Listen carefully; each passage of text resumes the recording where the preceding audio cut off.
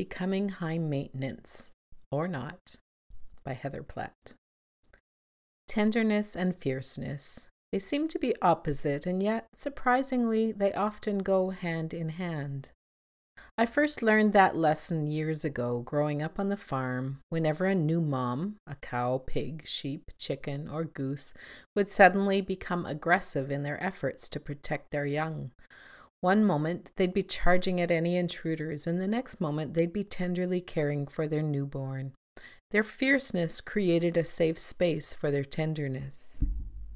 I've been writing about and experimenting with tenderness lately. Watch for a new ebook and day retreat early in the new year. And I'm being reminded once again that in order to be tender, we must also be fierce. In order to be soft, we must also be strong. And in order to be vulnerable, we must also have boundaries. Fierceness serves as a guardian for tenderness. Boundaries create a safe container for vulnerability. In recent years, I have become both softer and stronger than I ever was before. Age, maturity, self-love, and a healthy dose of therapy have brought with them increased clarity about what I want and need, where my boundaries need to be, what triggers me, what wounds are still tender and need protection, what I value, what I will or will not put up with, and where and when I need to be fierce. I am more intentional about guarding my energy, more protective and tender with myself when I feel deep emotions, less tolerant of abusive behavior, and more willing to say no to what doesn't feel good and or align with my values. Surprisingly, this pandemic period, with its social isolation and slower pace, has increased that clarity even further. Many hours of solitude, especially as my daughters move out, have helped me become more discerning about what I want and need in my life. It turns out, for example, that I really enjoy my own company, and I'm not very willing to give up my solitude unless the alternative enriches my life in some way. It's not that I don't like other people's company. I do, but I'm trusting myself more to choose those relationships and opportunities that honor my tenderness, and to say a firm, and sometimes fierce, no to those that don't. Like a mother goose hissing at intruders while she tucks her goslings under her wings, I am using my strength to protect my tenderness. I am learning to be my own mother. Because healing and growth are never linear, and the healing of a wound sometimes reveals something deeper that needs attention, I've discovered that there's an interesting side effect of this increased clarity and self-love. The more I learn to clarify my wants, needs, and boundaries, and the more tender and fierce I become, the more it brings out the voices, mostly internal but sometimes external, that want to convince me that I'm becoming high maintenance, selfish, self-absorbed, demanding, needy, full of myself, hard to please, overly emotional, picky, difficult, and or overly particular.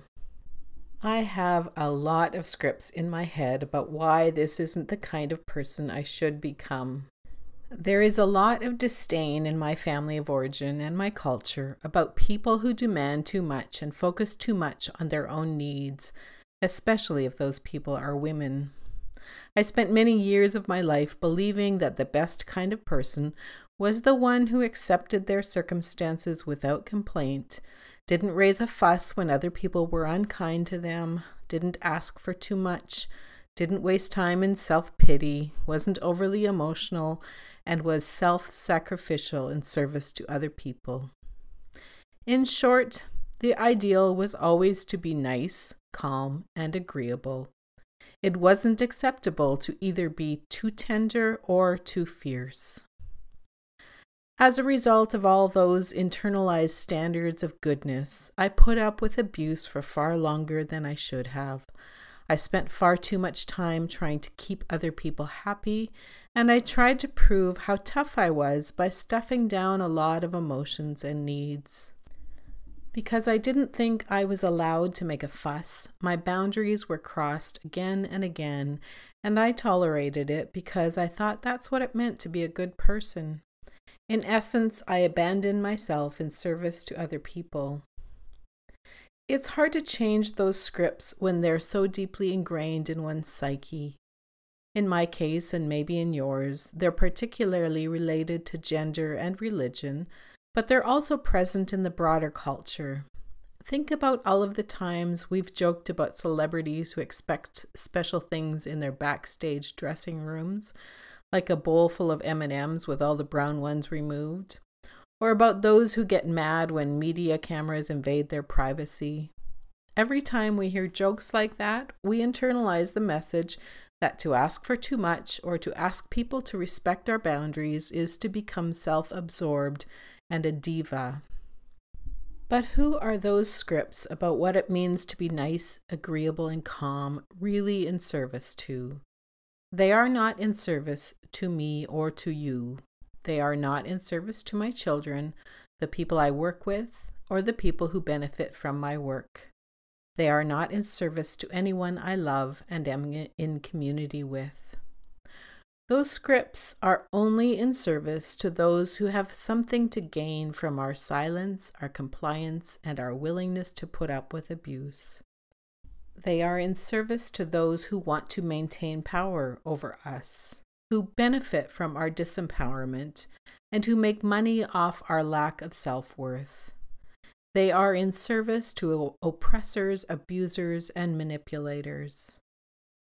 To be of service to our children, our beloveds, our community members, and ourselves, we are much better off when we know ourselves well, when we have clear boundaries, when we refuse to put up with abuse, when we commit to our own healing, and when we learn to articulate our needs and desires. To be of service, we need full access to both our fierceness and our tenderness.